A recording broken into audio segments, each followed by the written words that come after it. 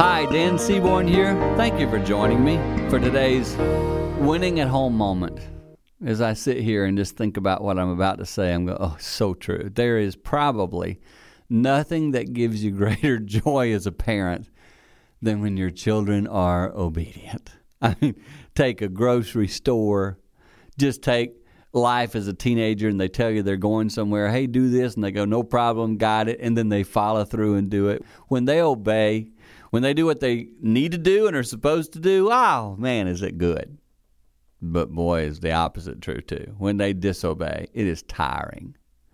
So as a parent today, I just want to encourage you. If your children are living in obedience, be thankful. If they're in disobedience, know that you will make it through that stage too.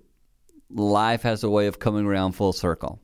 Be consistent, be patient, and keep growing as a family.